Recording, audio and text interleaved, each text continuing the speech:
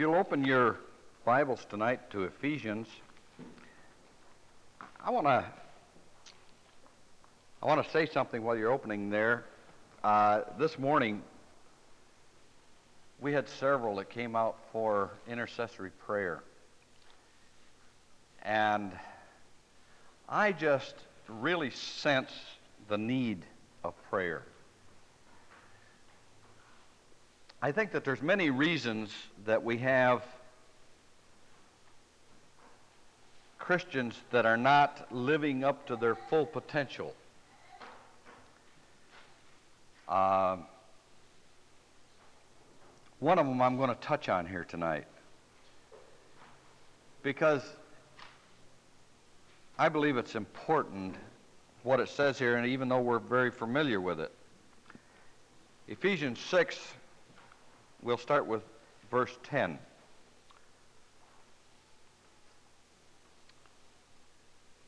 Finally, my brethren, be strong in the Lord and in the power of his might. Put on the whole armor of God, that you may be able to stand against the wiles of the devil. For we do not wrestle against flesh and blood, but against principalities and against powers, against the rulers of the darkness of this age, against spiritual hosts of wickedness in heavenly places. Therefore, take up the whole armor of God, that you may be able to withstand the evil day, and having done all, to stand. Stand therefore, having girded your waist with truth, having put on the breastplate of righteousness, and having shod your feet with the preparation of the gospel of peace. Above all, taking the shield of faith, with which you will be able to quench all the fiery darts of the wicked one. And take the helmet of salvation and the sword of the Spirit, which is the word of God, praying always with all prayer and supplication in the Spirit, being watchful to this end, with all perseverance and supplication for all the saints, and for me, that utterance may be given me, that I may open my mouth boldly to make known the mystery of the gospel, for which we'll just leave it right there. It's in the middle of a sentence, but we'll leave it right there. That's as far as I want to go tonight. Hallelujah. One thing that we need to be reminded of, or maybe we fail to tell you, we always tell you, you become a Christian and all of a sudden everything's going to be hunky-dory. Everything's going to be nice. Everything is, every day with Jesus is better than the day before. Well, it is with Jesus. But I'm going to tell you something. The moment you become a Christian, you have declared war on the devil. And the moment you're in communion with God, we need to be outfitted for the fight of faith. Everyone that's in the kingdom of God's dear Son have got the forces of the kingdom of Satan against them.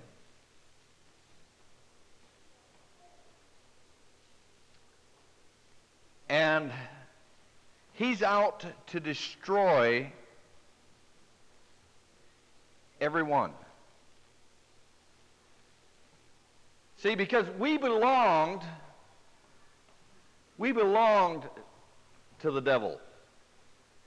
The world was given to him by Adam and Eve when they sinned. He is now the prince and power of the air. He is the god of this world. And when we were taken out of the world, we're no longer part of this world. We're in the world, but we're not a part of the world. And that's why Jesus said, in this world you will have tribulation. You're going to have trials and tribulations. And for anyone to think that something has come upon them that is strange to man, or not outfit themselves for the fight, is foolish. I wouldn't think of going into a battle with the army without them giving me a rifle. Now, I know that there's some that probably might put a cross on them or something, and a red cross, and go in there. I'm not going to. If I'm going to go to war, I'm going to have the means by which to defend myself.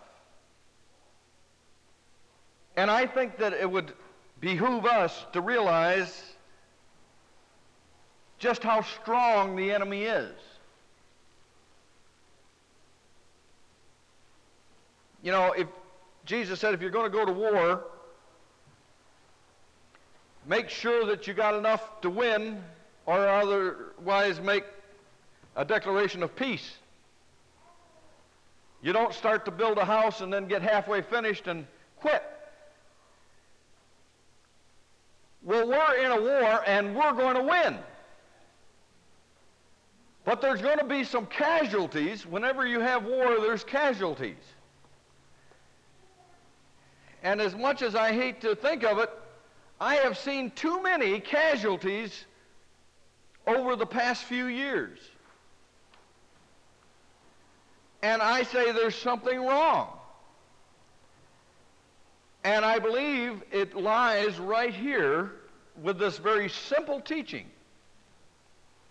First of all, let's look at the enemy. You know, if you're going to fight, you usually send some people out to reconnoiter and come back with a report, tell you how strong the enemy is. It starts right out here with saying, we don't fight against flesh and blood. It's not flesh and blood you're fighting against. But principalities, powers, rulers of darkness of this age, against spiritual hosts of wickedness in heavenly places. That means that we're fighting against the authorities of hell. Don't let it scare you, because we're told that the gates of hell, and that's where they used to hold their council, in the gates, shall not prevail against the church of Jesus Christ. So God wants us to win. We fight against all the rulers of darkness of this world. We fight against all those who are in position to hinder the work of God. That's why Jesus turned to Peter and he said, "Get thee behind me, Satan," because he was counseling him that he should not go to Jerusalem and die on the cross. And he knew that was the will of God. And so he was being counseled against what God's will was. And that, he said, was Satan. He was not talking to Peter. He was talking to the spirit that was motivating Peter. And so we're not fighting against flesh and blood. We're fighting in spiritual realms. And as those that fight in spiritual realms, you've got to use spiritual warfare. You've got to use spiritual weapons. You can't fight a spirit in the flesh. He'll tear you apart. A spirit you can't see. A spirit does not have flesh and bones. And so you have got to have spiritual eyes and spiritual sensitivity to that which is the spirit that's motivating. And so it wouldn't do any good, let's say this woman that's coming to speak in the park down here. What's her name? Betty Friedan. It wouldn't do any good for someone to go and assassinate her. That would only kill flesh and bones. That would not kill the spirit that is invading, the one who is motivating. He would just get another body to use, that's all. And so the way you fight Betty Friedan is not with flesh and blood, but you fight in the spiritual realm. Hallelujah.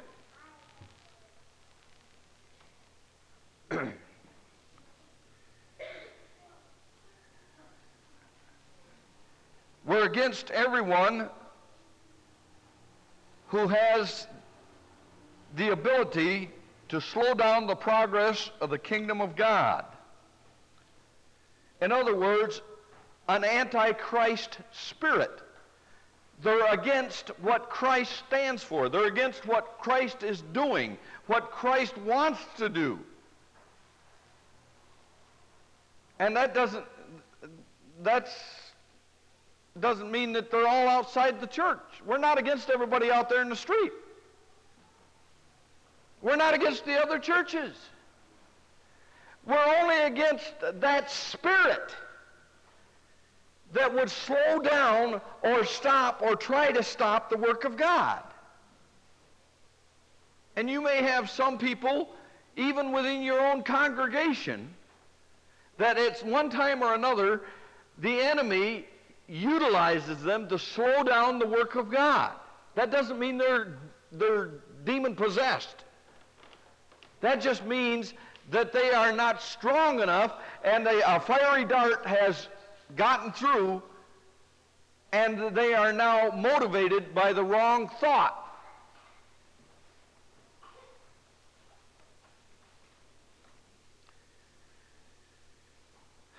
It says that this is the spirit that now works in the children of disobedience. Look at Ephesians 2 and verse 2. Well, let's go to verse 1. You he made alive. Put your own name in there. You he made alive, who were dead in trespasses and sins, in which you once walked according to the course of this world, according to the prince and power of the air, the spirit that now works in who? Children of disobedience. Can we have children of disobedience here in our congregation? Can we have people who know what God wants and are in disobedience? Then can't that spirit, at the moment they're in disobedience, can't that spirit work through them? Not possess them, but work through them. The moment they're in disobedience. Hallelujah. See, our warfare isn't with mortals, but with immortal power. Powers of evil, which are allowed to rule a person's life. That's what we're fighting against.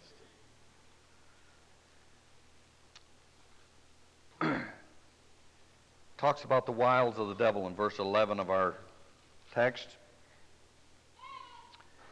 And I got a little subscript in my Bible. Instead of the wiles of the devil, it says the schemings of the devil. The schemings of the devil. And so, the schemings of the devil, these are schemes, and they're of a variety. He's got more schemes. He's got a whole bag of tricks. But Paul says we're not unaware of his devices. I wish that was true. Some people are unaware of the devil's devices. He uses the same old bag of tricks over and over, and they fall for it every time. Every time. Because this bag of tricks is adapted to our tendencies and to our age group. See, he doesn't tempt me with the same thing that he would be tempting one of these here sitting on the front row. That isn't the thing I'm being tempted with. Everyone here is being tempted. Jesus was tempted. He was tempted in all ways, likewise as we are, yet without sin. He overcame. But you're tempted. There's something that you're tempted with, and the Lord of this world, the God of this world, knows what you're tempted with. He knows how to tempt you. Amen? Hallelujah. So what you got to do is find out, well, where do I keep falling down? Where have I allowed him to get in? Better yet, put on the full armor of God. If you're fully armed and got all the protection you need, then you don't have to worry about these attacks because he won't be able to slide in there. But if he fails with his wiles or his schemes, he's always got some fiery darts, as it says in verse 16. And these may come to you as unclean thoughts. Just a dart. I can remember when God had delivered me from smoking. I'm just using that because it's something that's very familiar to me. And years down the road, the thought comes, wouldn't you like a cigarette? And I laugh. That is the stupidest thing I ever heard of. Yet that thought came through my mind. It's a fiery dart. And I think that he might try to find some other weak spot in your armor. And so he throws a fiery dart.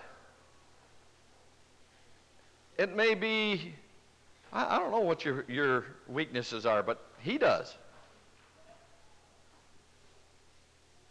Maybe you have a bad temper that you can't control.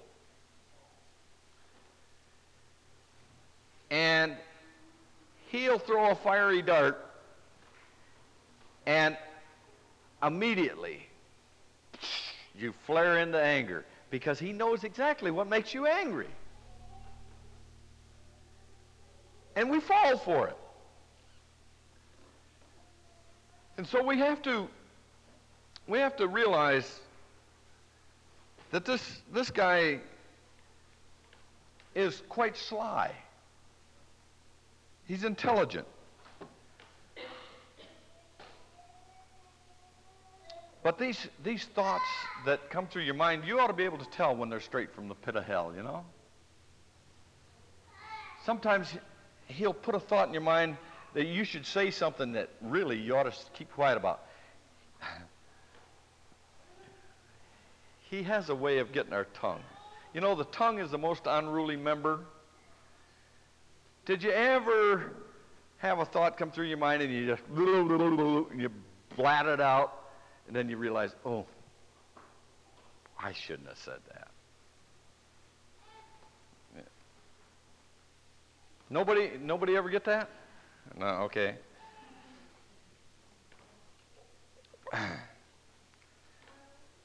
So, in the face of such a sly, such a cunning, such a powerful, invisible foe, we need the best of armor. We need God's protection. God says this is the way that you can overcome this situation.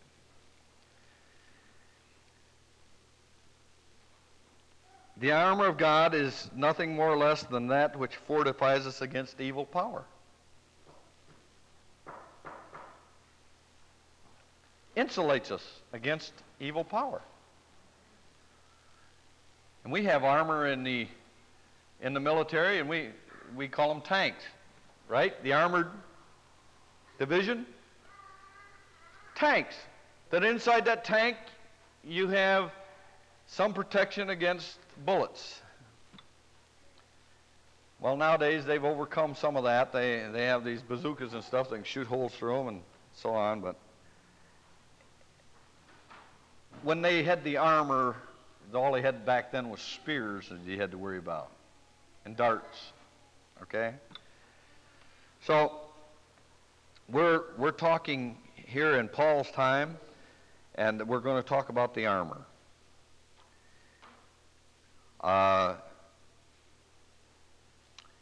Actually, the armor is those virtues or moral excellencies by which the Son of God overcame temptation.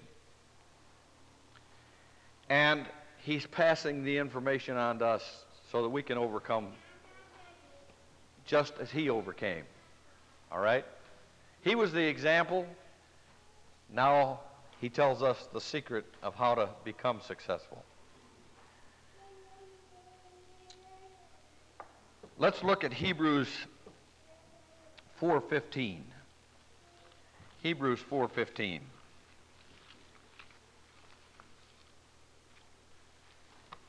Now, the first mistake that a lot of new Christians make is that they don't bring their Bibles when they come to church.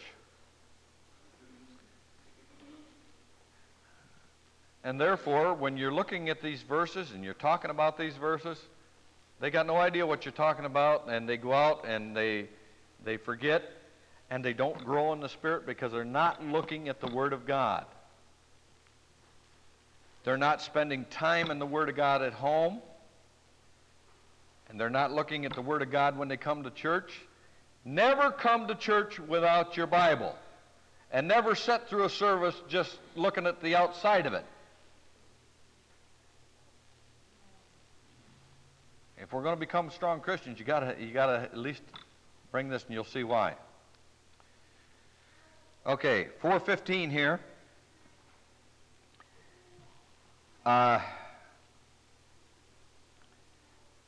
Says, we do not have a high priest who cannot sympathize with our weaknesses, but was in all points tempted as we are, yet without sin. Then it says, let us therefore come boldly to the throne of grace, that we might obtain mercy and find grace to help. When? In the time of need. The first thing you've got to do is you have got to develop relationships with the King of Kings. You've got to develop a prayer life. And if there's any place that the Church of God is sadly lacking, it's in their prayer life. And that comes because they don't have the rest of the armor either. And you're going to see as we go down through here, they're just neglecting to put the armor on. And then they wonder why we have so many casualties. Colossians 2:15. Having disarmed principalities and powers, he made a public spectacle of them, triumphing over them in it. Therefore, don't let anybody judge you in food or drink or in regards to festivals and new moons and Sabbaths. See, Jesus Christ has already overcome the enemy, and you don't need to allow the enemy to put these stupid thoughts in your mind about, well, you're a sinner in this area, and you're a sinner in that area, and you're a sinner over here in this area, and right?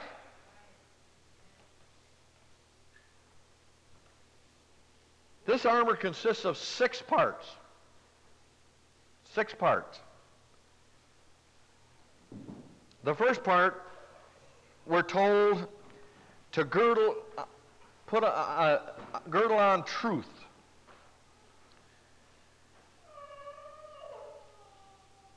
On the loins of our mind, We're to gird on truth. I told you the other day that the strongest part of a man was the loins. This is where the tenderloins are, right here. If you were to dress out an animal, you would get it right around the backbone there, the tenderloins. And that's where the strength of a man is.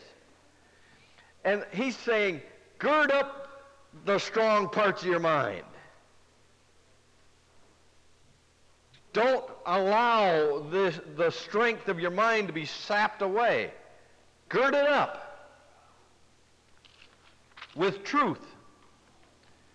Jesus said, ye shall know the truth, and the truth shall set you free. Hallelujah. This truth is nothing more or less than light from heaven. And where light is, it dispels darkness. And if we're going to fight against the principalities and spiritual wickedness in high places and the rulers of darkness, then we've got to have the light. Amen? And where the light is, darkness is dispelled. It's overcome. Hallelujah. It takes away all fears and doubts, and it enables one to speak out in confidence when you got the truth. Where are you going to get this truth? Jesus said, what? I am the truth. Where are you going to learn about Jesus? The Word of God. How are you going to learn about Him unless somebody is there to help you? The Holy Spirit. He's your teacher. Amen? And God has given the church gifts until we all come into the unity of the faith, into perfection, till the perfect has come, right? These gifts are all to build us up and to bring us into this truth. It's to edify. It's to build the body of Christ. So when we hold back on using the gifts in our congregation, we're cheating the rest of the members of the body of Christ. We're cheating them. God has given gifts to this church. And the reason they're not in operation is because we have people who God wants to use, but He can't use them because they're not open to it.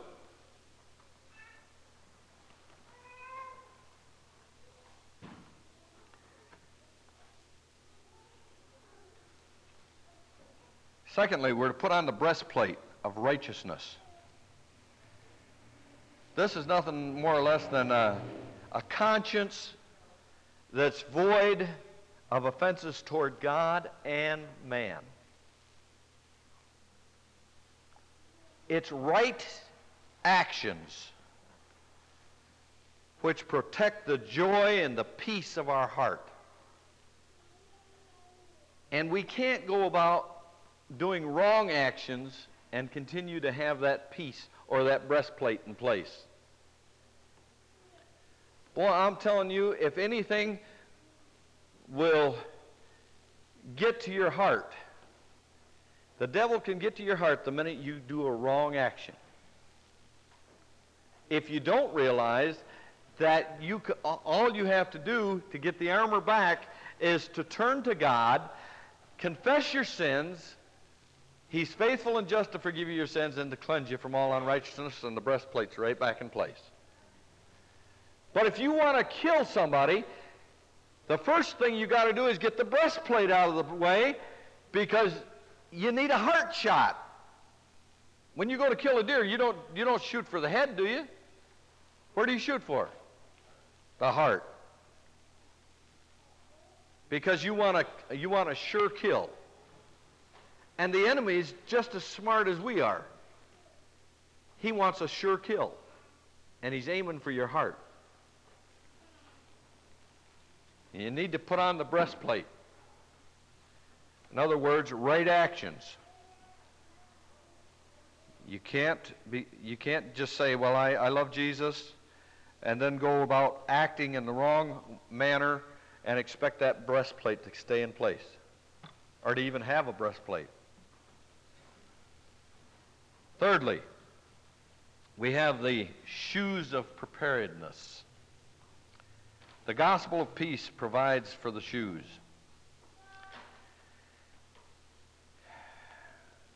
We should always be ready. Always be ready. What's it say about these words have I hid in my heart that I... See, somebody hid that word in their heart. I'm going to tell you something. I believe that part of the problem of so many casualties in the church today is because they do not read and memorize Scripture.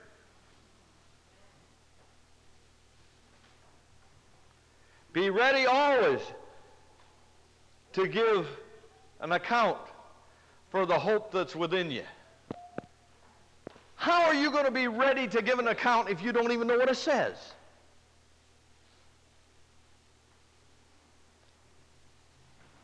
I don't understand some of the people that come to my altars, because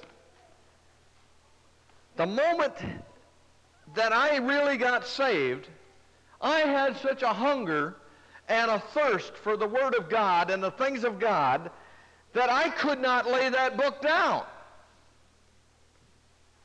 I read it every chance I had. I had a little pocket Bible, full Bible, and I carried it in my pocket. And when everybody else was taking a lunch break, I was taking a lunch break too. I was eating the Word of God. Every time I stood watch at the gangway, I had all kinds of time to stand there. I'd be reading the Word of God. Reading the Word of God. I even had the Bible with me so that when I came to traffic lights, I'd open it up to where I was reading there and catch a verse or two. My wife said that nothing came out of me but Scripture. She'd ask me a question and I'd start spouting it back to her in King James. But you've got to have that hunger and a thirst if you're ever going to grow in the things of God. It doesn't come by osmosis. Yes, the Spirit will lead you into all truth, but you got to get into the truth first. I'm appalled at the number of people sitting here tonight that don't even have a Bible with them. I ought to be open to where I'm at, checking to see if these things are right. I could be standing up here telling you a bold-faced lie, and you wouldn't even know the difference.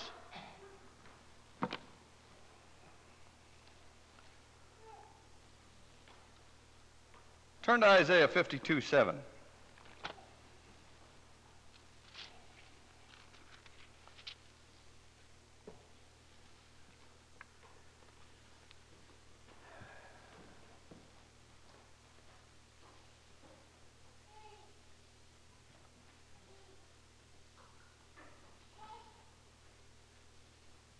How beautiful upon the mountains are the feet of him who brings good news, who proclaims peace, who brings glad tidings of good things, who proclaims salvation, who says to Zion, your God reigns.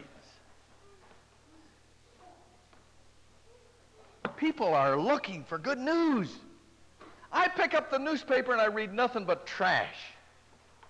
Nothing but bad news. Greyhound bus turns over on 96A. That's good news? Good news is that only one got hurt. The rest of them got scraped up. You got to read between the lines to find any good news. This is good news. Jesus Christ saves. You can have eternal life. You can have victory over the world. You don't have to live in bondage to the things that this world has to offer. You can escape them. Hallelujah. You've got power over them. That's good news. Hallelujah. Then it says, above all what? What's the next piece of armor? That we got to put, it's above all. The shield of faith. Above all. Take up the shield of faith. You see, the old Roman shield, it was a big thing. It was so big that a man could hide behind it. And we got to have enough faith that we can hide behind it. Amen? Because what happens when you move the shield? Fiery dart. Boom. He's just sitting there throwing them darts. The only thing that's stopping them is faith. Faith is the thing that's going to stop those fiery darts. Faith. Without faith, it's impossible to please God. Faith is important. Hallelujah. Look at 1 John 5 and 4.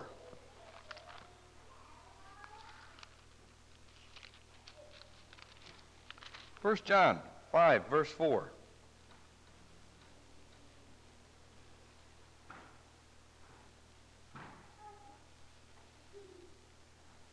Boy, I hope none of you forget to bring your Bible next week.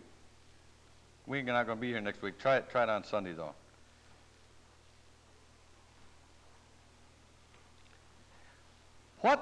Whatever is born of God overcomes the world. And this is the victory that overcomes the world. Our faith. Our faith. Our faith. Our faith.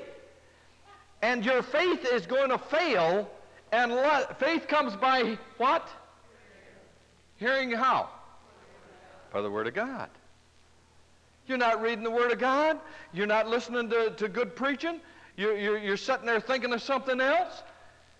And guess what? Your faith begins to dwindle. And then you wonder why my faith failed. I couldn't overcome the enemy. I went up there and I spoke to him and I said, I want you out of here. He said, who are you? Paul I know and Jesus I know, but who are you? You know what happened to the sons of Sceva, don't you? What happened to them? They got tore up. They came against a powerful foe in their own flesh. Isn't that stupid? They didn't even have a sword with them. Didn't have any armor on. And they come waltzing up against the enemy. The last, there's two more pieces of armor. Number 5, the helmet of salvation. You know, there's something about being sure that you're saved that keeps you going. If the enemy can tantalize you with that, well, you're not good enough.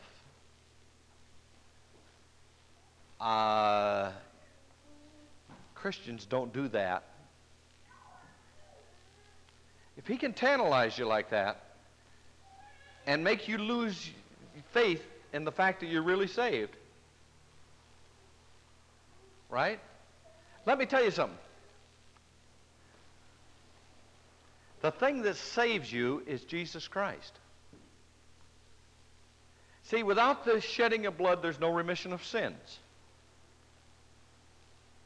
And Jesus bled and died on a cross that you might have life and have it more abundantly, that you might have forgiveness of sins, that you might have healing. Amen? He is your salvation. If you really believe that and you hang on to that, He's my salvation, He didn't die for me when I got good enough. He died for me when I was yet a sinner. And I accept him, and I am going to hang on to him, and he is going to change me. I am going to be just like him when I get into glory, because I'm going to see him as he really is. I'm going to hang on to Jesus with everything that's in me. I'm not going to let go. I'm not going to turn back. If God will help me, I am going to stay in there. I'm going to hang in there.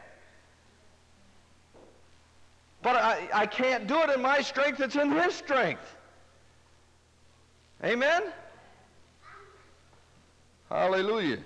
Don't make a statement like that. I'm going to hang in there with Jesus and think you're going to do it in your own strength. I've seen too many people go by the wayside. Hallelujah.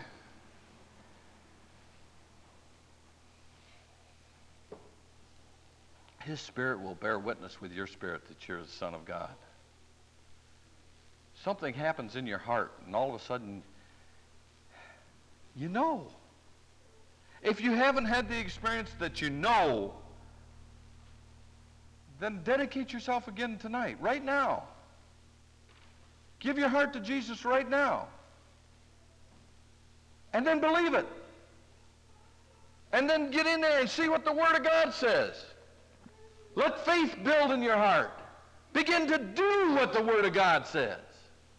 Put on the armor of God. Hallelujah. Maybe you've been to the baptismal tank and everything. But if you're still struggling, well, am I saved or am I not saved, then you better start all over again, get down and make the confession, and this time mean it. I mean, mean it. Because, you know, you may have meant it before and then walked out and you changed your mind. You know, as soon as you saw the world, everything changed. You forgot about the confession you made. And that kind of confession doesn't do any good. Hallelujah. Last of all, let's take up the sword of the Spirit, which is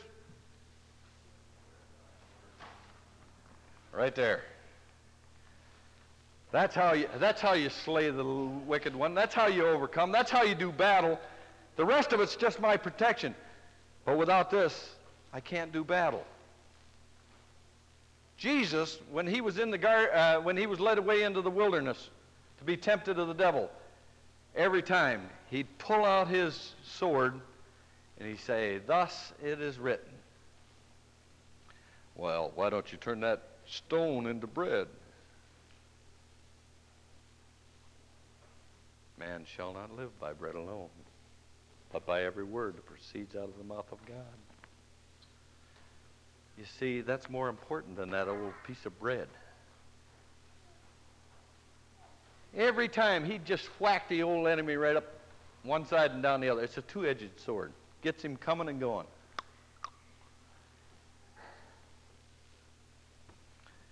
But you can't use this unless you're familiar with it. You know, it's a funny thing. If you're going to fight with someone that's a master at using a sword, don't you just pick up a sword and then think you're going to win the battle. Right? The enemy knows the Word of God as well as anyone else. Probably better than you do. And he'll twist it and he'll turn it. You've got to know for yourself. Get into the Word and find out, is that what it says? And when you come to a part you don't understand, then question God. What does this say? And one of the best places for you is in Sunday school. In Sunday school, every 7 years we go completely through the Bible in the adult class. And I think it's every 3 years in the younger ages. Is that right? Something like that. Every 2 years.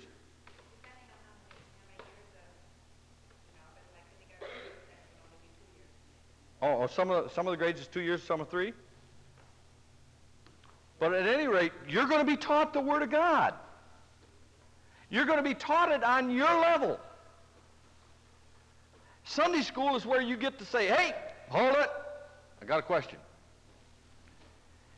And George says, well, I've got 1,000 years to cover it. Sorry, George, I got a question. Questions have become very relevant. We may not ever finish this course, but I got a question. Right?